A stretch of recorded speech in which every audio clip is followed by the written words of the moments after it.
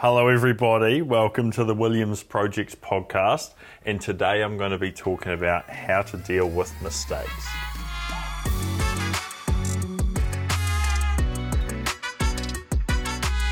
Now I have a story to tell you. I've actually just turned 29 and I spent a few nights out on the company boat, which was really cool, had an amazing time. And the inspiration for this episode actually came as I was coming back in. So for those that have not been boating, the international rule of boating is when you are boating, something always goes wrong.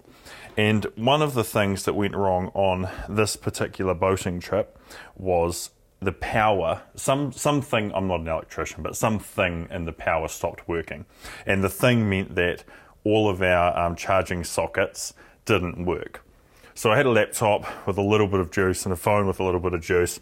I had my phone connected to my laptop. Both had about 15% battery, and I was 30 minutes away from doing our company's all hands meeting. Now, what our company's all hands meeting is it's where there's about, as of today, there's about 170 people in Williams Corporation, and we just sort of do a state of the nation. We talk about, I sort of host the meeting and I talk about what our goals are, what we're doing, key things the team need to be aware of. Blair has a bit where he speaks, Catherine has a bit where she speaks. We have new staff introduce themselves, then we wrap it up. It's 15 to 30 minutes state of the nation. And so I was 15 minutes out from doing this meeting, had bugger all battery, was coming in and out of service, and then the waves started getting a bit rocky. One of the cupboards was banging backwards and forwards. And I started the meeting a little bit stressed. And when you're stressed, you make mistakes. And the mistake I made was I didn't check what speaker my laptop was connected to. So what happened was I start speaking and no one can hear me because it's connected to my earphones. So then we finally get through that no one can hear me, and I try and get into the meeting and I can't, so I have to log out, then log back in.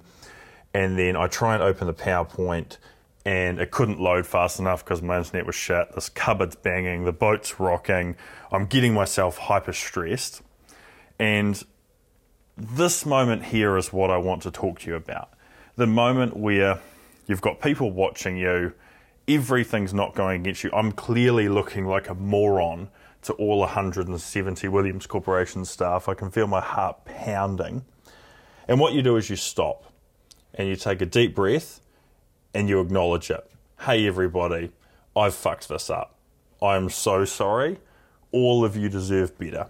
Just give me a second, and you breathe, give yourself a second. Right, let's start again like this didn't happen. And what I see people do in scenarios like that where there's clearly a mistake, they're clearly uncomfortable, they're clearly stressed, people normally resort to blaming people. And rightly or wrongly, I could have blamed, in that instance it was solely myself, but I could have come up with someone to blame. But it looks really bad when you just start blaming people. I see it all the time when someone comes to a meeting late. It's always, the bus broke down, there was a car crash on the highway, blah, blah, blah, blah, blah, blah. No one actually cares, right? So when you get yourself into a scenario where there is a problem and you're involved in the problem, stop, take a breath, own the situation, put a big smile on your face, and then carry on. Because it's very hard. You imagine you're in a scenario where someone's done something like crashed into your car or whatever, and they stop and they smile and they say, I'm really sorry, this is my fault, and then proceed to carry on.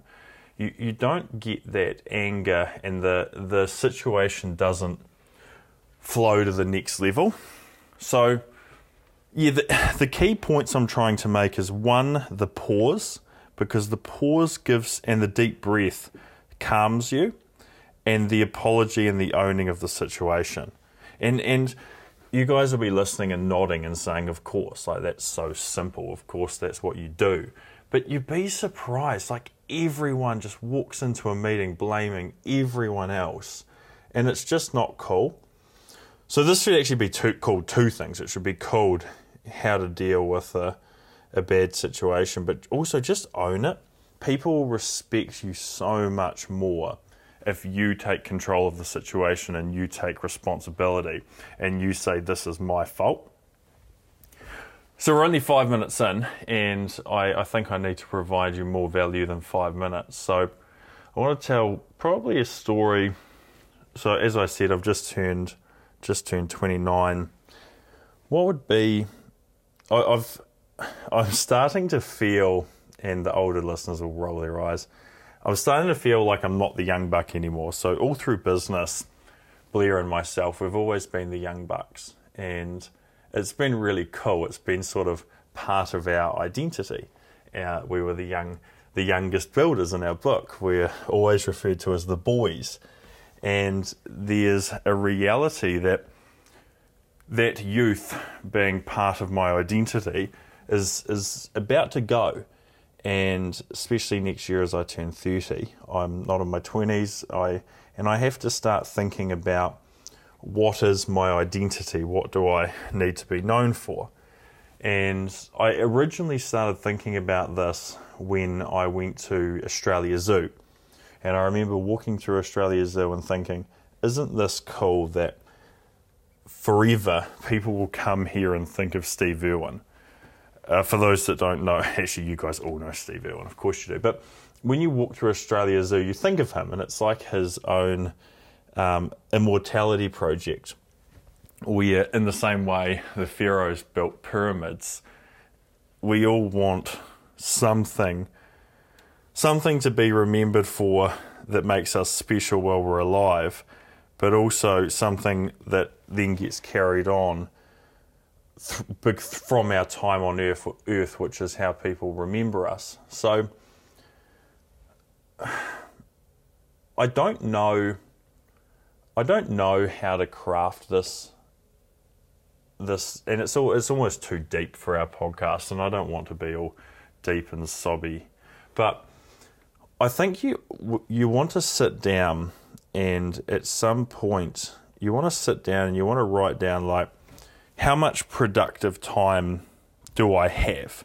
And so, like, for me, say I'm 30 for the sake of maths, and let's say it's 70, it's unlikely I'm going to be hyper competent and ahead of everyone else. So let's say I have a 40 year productive window, and in that 40 years, because 40 years is going to go really fast, like my first 11 years in business has gone in the blink of an eye. So I've only got 40 productive years, and I've got to do a whole nother podcast about how I don't want to die and listen to David Sinclair and take all your resveratrol. But anyway, it's semantics, so it can't go off topic.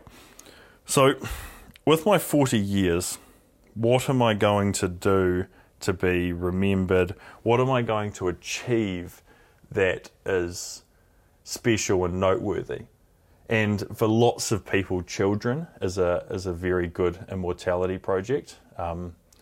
That's something that's obviously important and obviously makes sense to put your stamp in the universe.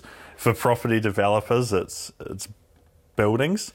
Like, think of Trump Tower in New York, think of the pyramids, think of all these great landmarks created by people that you look at them and you remember them. So yeah, and that's something I haven't designed yet for, and I'm going to be honest, it's actually Williams Corporation. Like, Williams Corporation will become the wee legacy that myself and Blair can say we did that, and hopefully, I'm confident Williams Corporation will outlive us. It's like having a child here. At the moment, we have like a teenager who's got heaps of potential but still needs their parents there. But I can definitely see Williams Corporation becoming bigger and better than myself and Blair in the near future. But I think you should definitely, in the same way I made a mistake in my meeting and I took a deep breath and reset, I think most listeners of this podcast, myself included, haven't done enough to be proud of our time on this earth. And so I think you want to take some time and just write down, like, how much productive working time do I have left? In that productive time, what are the things I want to achieve? And it might be children, it might be a book, it might be a building, it might be a company. I'm not sure what it's going to be for you, only you will know that. But you should think about your immortality project, and you should think of how do I nail it? So yeah, all right, hopefully two very, very different topics there, but look, hopefully you got value from that. I appreciate you. Thank you for taking the time to listen to the Williams Project podcast, and we look forward to bringing you more value in future episodes. Thanks very much. Bye.